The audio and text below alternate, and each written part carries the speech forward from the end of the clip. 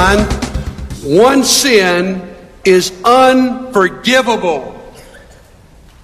Yeah, you say, buddy, I thought this series was about headline good news, about Jesus coming to bring us good news. And now you tell me there is such a thing as a sin that cannot be forgiven. Listen to me. I'm not the only one saying that to you. Jesus said that. Listen to Mark 3, verse 29. Whoever blasphemes against the Holy Spirit will never be forgiven. They are guilty of an eternal sin. That's a shocking verse. I've been reading a lot about that this week. One author says, the first time you hear that verse, you never forget the moment. It's like the assassination of JFK or 9/11. You remember exactly where you were when you all of a sudden ran across this verse in the middle of the good news of Jesus Christ, that there is a sin that is unforgivable. One author says, pound for pound, this verse has brought more guilt to people than any other verse in all of the Bible. And so we listen to this verse and we begin to ask the question, well, what is it? I mean, how do you sin against the Holy Spirit? How do you sin this eternal, unforgivable sin? I mean, some people try to say it's murder. Some people try to say adultery. When it comes to Acts, probably more people than not have said it was suicide. What is it? But even more than what is it, have I accomplished it? You know, I do get to talk to people periodically who come and they're all worried because, you know, they read this verse and they think, well, my goodness, maybe I did it. Then they read the context here and they think, well, in that moment when I was really frustrated with God and I just gave up on God, was that it? And that moment where I literally went out my backyard and I shook my fist at God because what had happened in my life, in that moment when I cursed Him, is that it? Is there forgiveness? Well, what is it? Well, let's dive right into our passage. We're going to see a few things happen in context. First of all, we're going to see that the crowds are out of control. Then we're going to see Jesus' family's out to rescue Him. And then we're also going to see here that the powerful are out to stop Him. And that's where this sin happens. And Jesus says those words. Look in Mark chapter 3, verse 20 as we look at the story. Then Jesus entered a house. And again a crowd gathered so that He and His disciples were not even able to eat. You know, we saw last week that the crowds are pressing against Him. There's so many people that there's a danger of them trampling over Jesus. And this week we see the crowds are pushing in and His time is so busy, He's not even able to eat. Listen to me.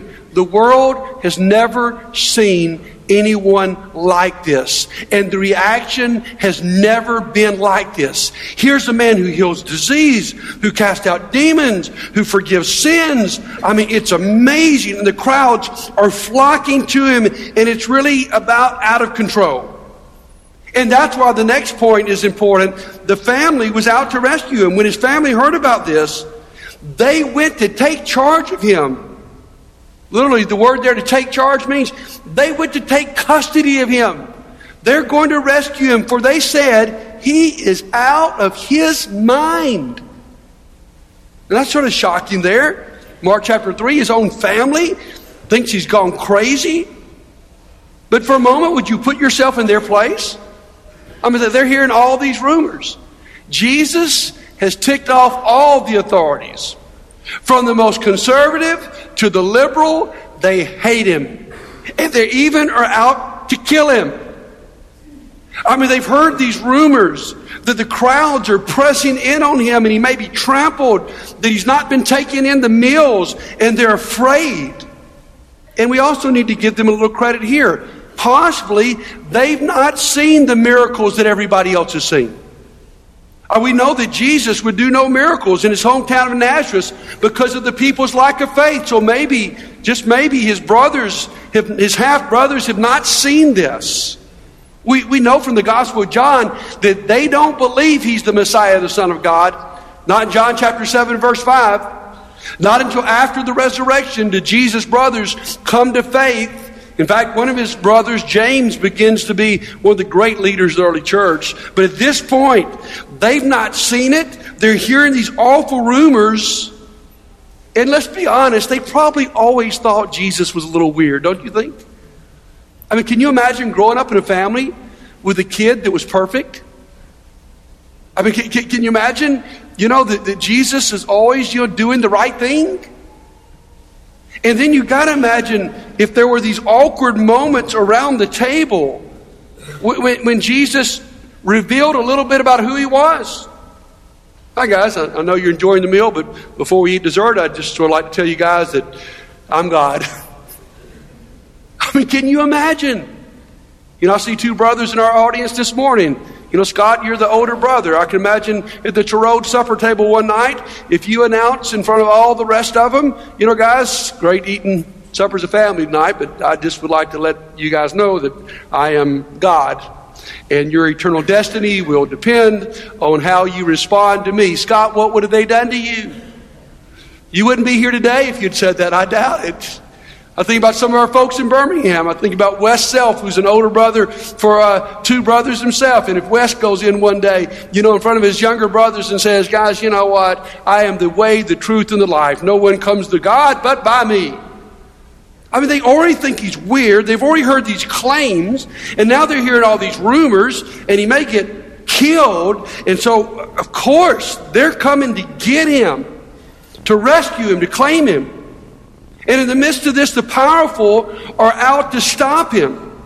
And the teachers of the law who came down from Jerusalem said, he's possessed by Beelzebub, by the prince of the demons. He's driving out demons.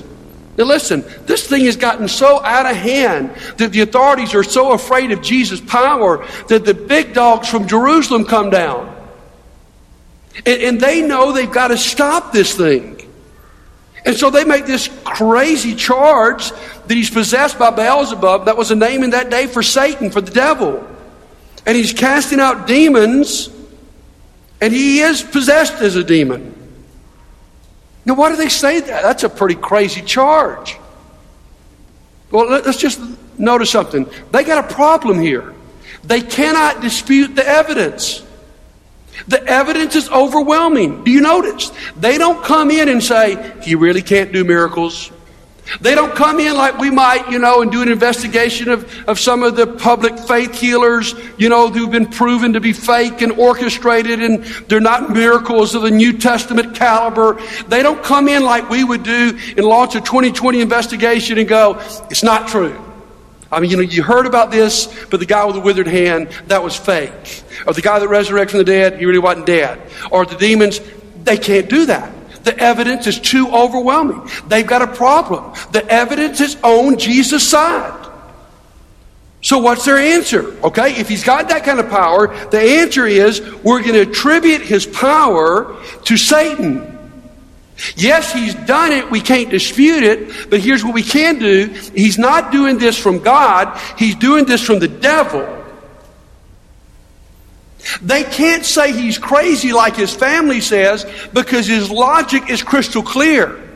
He's nailed these dudes over and over again. His teaching is incredible. So they can't say he's crazy. But they can say he's evil.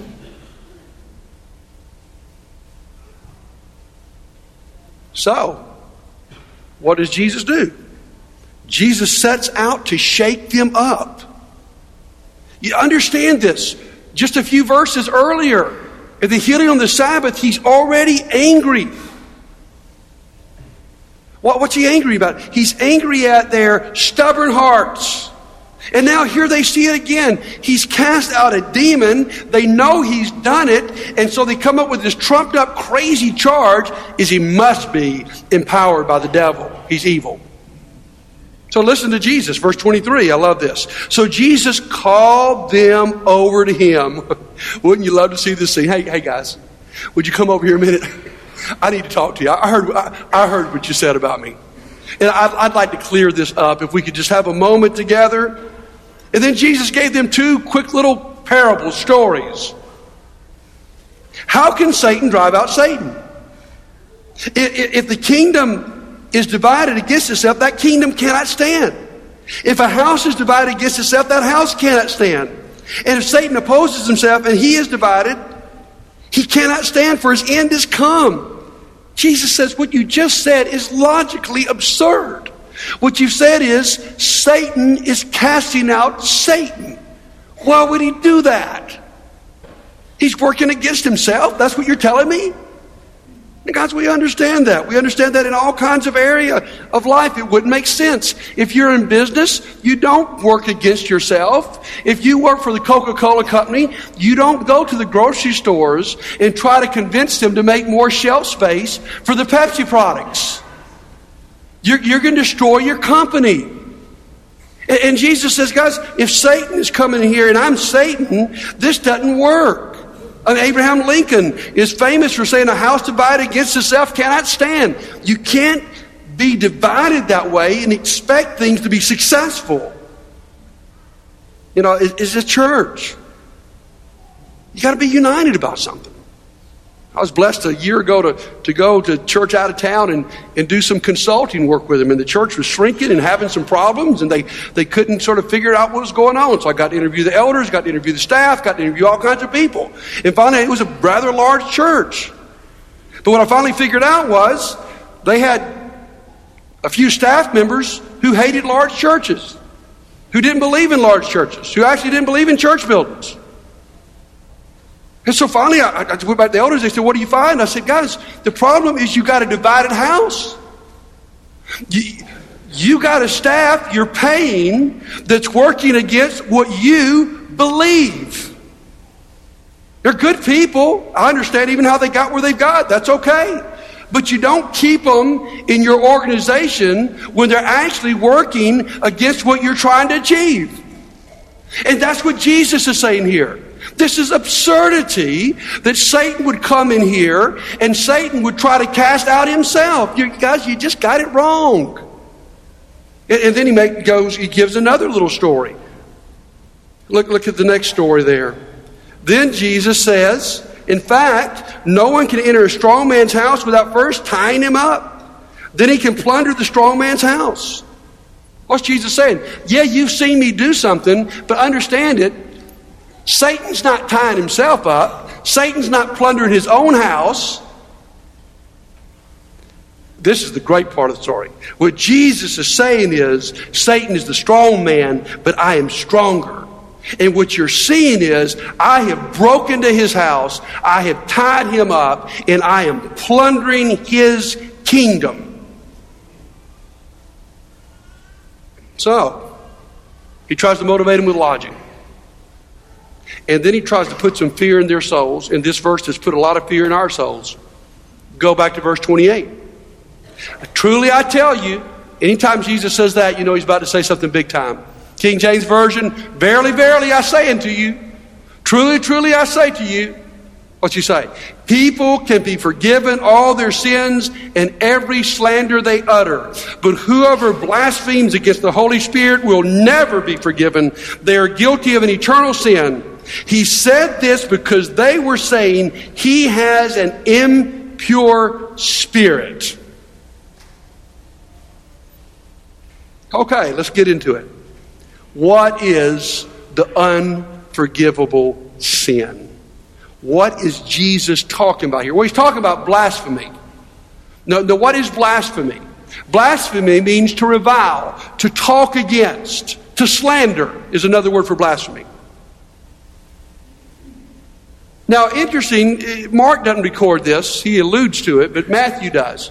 Matthew says, Jesus says, every sin can be forgiven you, even blasphemy against the Son of God, but this one, blaspheming against the Holy Spirit, cannot be forgiven. Now, that's what gets me confused trying to study this thing. Why is it okay to slander Jesus, and you can be forgiven of that, but it doesn't seem to be okay to slander the Holy Spirit, you can't be forgiven of that? Guys, listen to me. Blasphemy it's an explosive topic. Even in today's world. I don't know if you read the newspaper last couple of weeks, but a weekend ago in Pakistan, there were two Pakistani men who got in discussion. One was a Muslim, one was a Christian, and they got in a bad argument. And the Muslim man, just trying to win the argument and shut it down, said about the Christian, he's blasphemed Allah. Have you read what happened since then? A whole community of churches were burned. Stacks of Bible were burned. Christian people were ran out of their house and ransacked.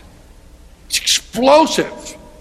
And Jesus says, when you get to this point where you can see what you guys have seen and say Satan did it, this is explosive.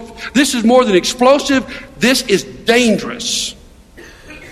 So what is it? Let me give you a few ideas. There's a lot of ideas out there. Some I think are good, some are not as good. Let me just give you some ideas. Number one, a lot of people say that the blasphemy against the Holy Spirit is only to attribute Jesus' miracles to Satan. In other words, this is a one-case moment and instant where they see Jesus do incredible miracles and they got the gall to say Satan did it. Now, under this theory, which I would like to believe, we can't do it because we're not there. All right? So it'd be nice to say this is just something that they could do who stood in front of Jesus, who actually saw the demon go out and saw the miracles and then said that. But I think there's probably something deeper than that. I think it may be more of an attitude than just a momentary sin. And that brings me to number two, which some people believe is just an unrepented of sin. Okay? I mean, blasphemy against the Holy Spirit is just that sin you never repent of. You never get a chance to.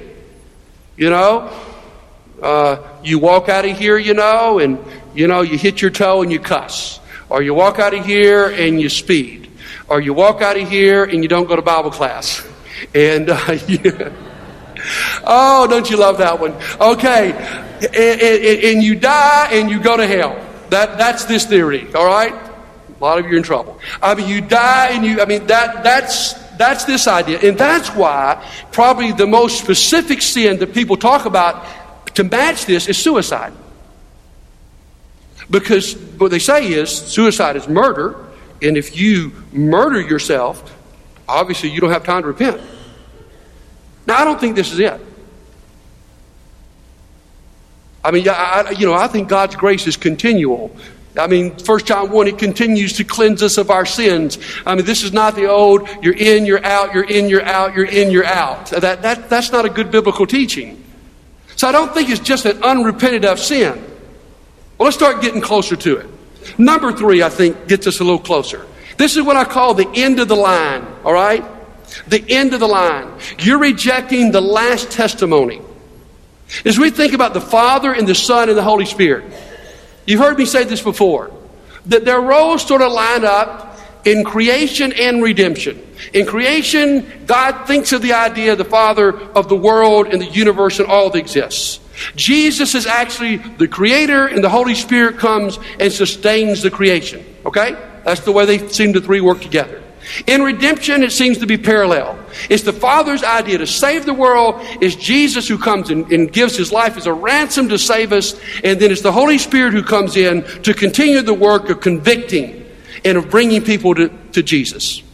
And so this argument, which I think there's some weight to, is what makes the sin of the Holy Spirit different than sinning against the Father or against the Son, is that you have come to the end of the line. You have rejected the Father, you've rejected the Son, and now you've rejected the Holy Spirit and his work.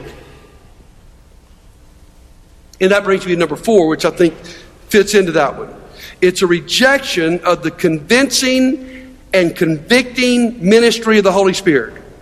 Now, what is the Holy Spirit's ministry? A couple of big parts of the Holy Spirit's ministry is to convince us that Jesus is the Son of God.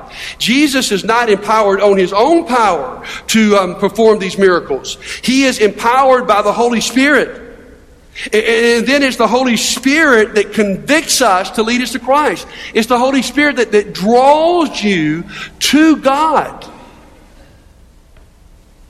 And here's what this idea says. If you reject what the Holy Spirit has done, if you're crazy enough to go, it didn't happen, or Satan did it, and you just reject the evidence, the clear evidence, it's not just this evidence here that Jesus gave. 1 Corinthians chapter 15, when he talks about the resurrection, Paul says, guys, you all know this to be true. At one point, he appeared to over 500 people, and you could go interview them if you'd like to. He's saying if you just reject the evidence given by the Holy Spirit and you reject the convicting work of the Holy Spirit comes in your life and convicts you. And you hear the word of the Spirit and it challenges you. And you feel yourself being drawn to God and you turn Him down. And you feel yourself wanting to overcome sin and you keep on. I think what he's saying here is that's what the Holy Spirit's job is. And that's when you start going in that direction of blaspheming the Spirit. And that brings me to number 5, I think, that fits in with these last 3.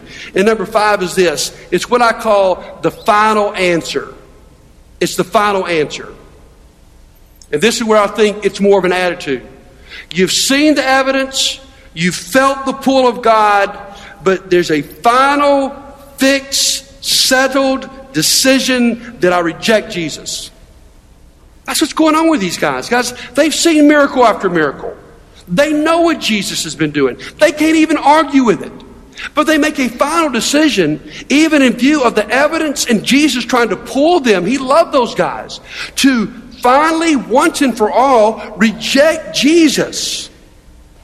Because listen to me, this is not some kind of blind ignorance that maybe you did it and you don't remember, and I better search my life to see if maybe I said the wrong thing at some moment. This is a continual, willful rejection. It's not a one-time act. If it were, then listen to me. Don't you think Peter would be in trouble? Don't you think the Apostle Paul would be in trouble? Paul says in 1 Timothy chapter 1, verse 13, that I was a blasphemer. It's not a moment, my friends. It's a persistent rejection. It's a fatal sin. There's a weird passage that goes along with this over in 1 John chapter 5, where John says there are 2 people who sin, and one of them you should pray for, and one of them you shouldn't pray for. Isn't that crazy? He says you should not pray for the person who has accomplished a sin, John calls, unto death. If someone has made a final, fatal rejection of Jesus, John says you don't have to pray about that one. I think it's the same thing. Hebrews talks about someone who's tasted the heavenly gifts, who's experienced God, who's rejected Jesus, that it becomes impossible to bring them back to repentance. It's the final answer. Understand here, I think we've got to understand this. The problem here with forgiveness is not with God's ability or willingness to forgive. Because listen, there is no record in all of Scripture of someone repenting and asking for forgiveness that God would not forgive. The problem is not in God. The problem is in the heart. So you say, what's this got to do with me? Here's what it's got to do with you and me. Here's the warning of this passage. And that's what Jesus is trying to do, shake people up. There's a warning here about the danger of a hard heart. Their hearts are stubborn. The Bible talks about this a lot. 1 Timothy chapter 4, verse 22. There are some people whose conscience have become seared. They no longer feel guilty about anything. There are people mentioned whose hearts in Bible have become calloused. You know what a callus is? Have you built a callus long enough on your hand, you can stick it with a needle and you don't feel it. You can become seared. Your heart can become calloused. If you have your Bible, I ran across this passage a couple of days ago, I think just says it. Acts chapter 28. Turn to Acts chapter 28 with me. And I think Paul says to some folks, you are right there. I think he explains exactly what it means to finally go over the edge. He quotes the prophet Isaiah in verse 26. Go to this people and say, you will be ever hearing but never understanding. You will be ever seeing but never perceiving. For this people's heart has become callous. They hardly hear with their ears. They have closed their eyes. Otherwise, they might see with their eyes, hear with their ears, understand with their hearts, and turn, and I would heal them. God says the problem with these people here is not that I wouldn't heal them and forgive them. The problem is they have gone so far, they don't listen, they don't see, they don't care. That's what the Bible says to you and I. Above all else, guard your hearts. Because the problem here, the issue here, is a heart so hardened, so calloused, so evil, that you could watch Jesus do an incredible miracle and walk away and say, the devil did it. He says, you dudes, your heart is so hard you have reached the point of no return, not because I wouldn't take you back, but because you would never come back. So let me ask you some questions this morning. How is your heart? I mean, don't just read this little weird passage and go, well, it doesn't have anything to do with me. I think it does have to do something with you and me. I think we can get ourselves to the point where we rejected the Father, Son, and even the Holy Spirit. So let me ask you some questions. Could you take a moment just for some introspection? How open are you to the conviction of the Holy Spirit? When you hear a sermon, how open are you to respond? I'm not saying just publicly, I'm saying but in your life. Do we listen with open hearts?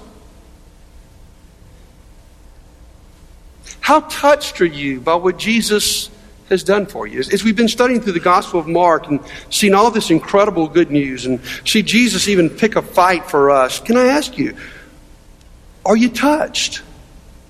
Or is it just sort of old hat? Has your heart become so callous that you can read the incredible things about Jesus and think, oh, nice little sermon, let me just walk out here and get to lunch? How about your sin in your life?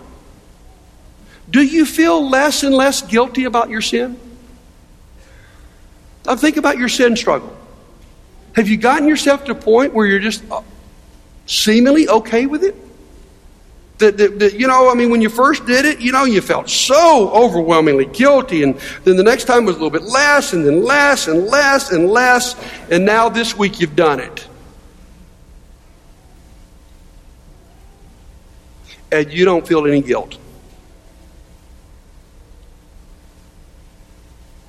Have you become comfortable with your lukewarmness? You didn't grow up this way. Your parents didn't raise you this way.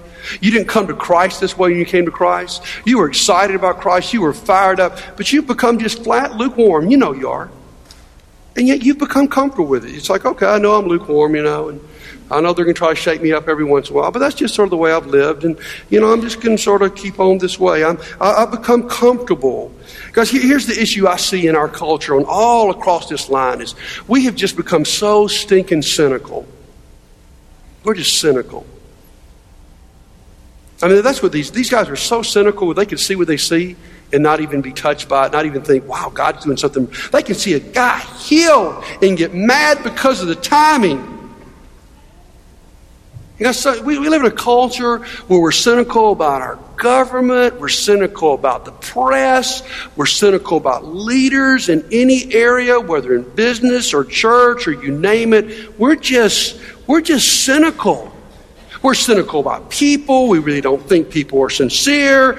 We question everybody's motives. And guys, here's what happens is this cynicism begins to build up into my life where God can do something marvelous and I'm not touched. Where the scripture can have a teaching that is so grace-filled it blows me away. Where I can see someone whose life has been drastically changed and it's nothing to me. I question everything. And we just start being cynical. So the question here in this story is, guys, for some of us that are, let me just say, we're headed in this direction. What's it going to take to get you out of your cynicism? What's it going to take to get you out of your pride? What's it going to take for your heart to become soft? I mean, how much longer are you going to say no? Here's the problem is, the more times you say no to God, the easier it becomes to say no. The more times you say yes to Satan and sin, the easier it begins to be to say yes to Satan and sin. And the question here is, what could Jesus do to shake you up? And here's what he's trying to do here. He said, there's a sin that you can go so far that you sinned against the final testimony of the Holy Spirit. It's eternal sin. And if you go that far, you are absolutely 100% guaranteed going to hell.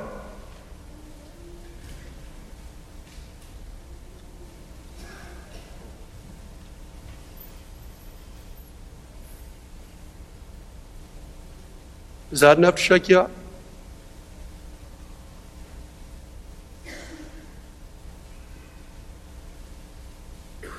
That's what he said. So you can keep letting yourself go in that direction?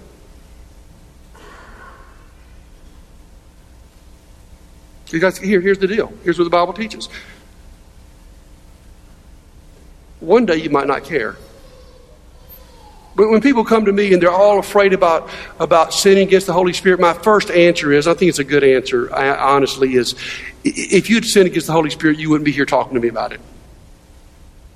If you still care enough to come talk to me and go, help me figure this thing out, I remember what I did 20 years ago, then you're way away from sinning against the Holy Spirit. That's not the danger zone. I'm not afraid about the person in here that you've questioned this and been concerned about that. I'd like to give you some comfort. But for some of you, they're getting to the position where you are getting comfortable with not being okay with God. I would like to shake your life up this morning. Because that's what Jesus did. Now, two more things before we sing our song. Don't miss this. Because sometimes in the middle of us freaking out about the sin of the Holy Spirit, we miss two incredible things in this passage. They're so encouraged. Number one, we miss Jesus' power to overcome the strong man. In the midst of this story, what we find out is as strong as Satan may appear, Jesus says, I have tied him up, I have bound him. Do you realize that Satan's power today is bound? That Satan cannot take over in your life without your permission. His power is bound, and that Jesus said, not only have the power to bind him, I've got the power to come in and plunder his house. So please, don't miss that part. Because you might read this and go, oh my, the sky's caving, Satan's so powerful, I'm so cynical. Oh, listen to me. Jesus has got the power. If you would just open your heart up a little bit, if you would open your heart up, Jesus has got the power to come into your life, to cast Satan out, to bind him, and to plunder everything that he's done in your life. Number two, Jesus' desire is to adopt you into his family. That's the story we started with.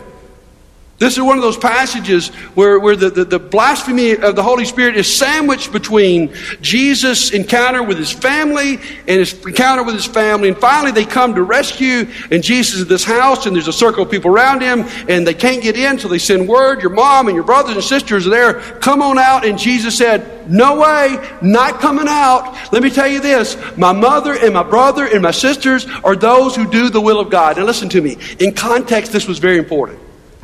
The Gospel of Mark was written to Roman Christians. Many of them, for their faith, had been thrown out of their families. And Jesus is saying, even if that has happened to you, I'm going to give you a family that I'm going to adopt you in. Now, many of us are blessed because our family and our spiritual family line up. We're even in the same church family. Thank God for that. Some of you don't have that. Your family, they don't agree with what you believe. At best, they're cynical about what you're doing. At worst, they've rejected you. And Jesus says, listen to me. Not only can I come in and plunder the work of Satan in your life, but I want to adopt you into a family where you will get the love and support. And so what is the choice you have today? The choice you have today is either you can say no again to God and keep walking toward that point of no return, or you can say yes and be obedient and be adopted into his family and let Jesus' power plunder Satan's work in your life. That's your choice.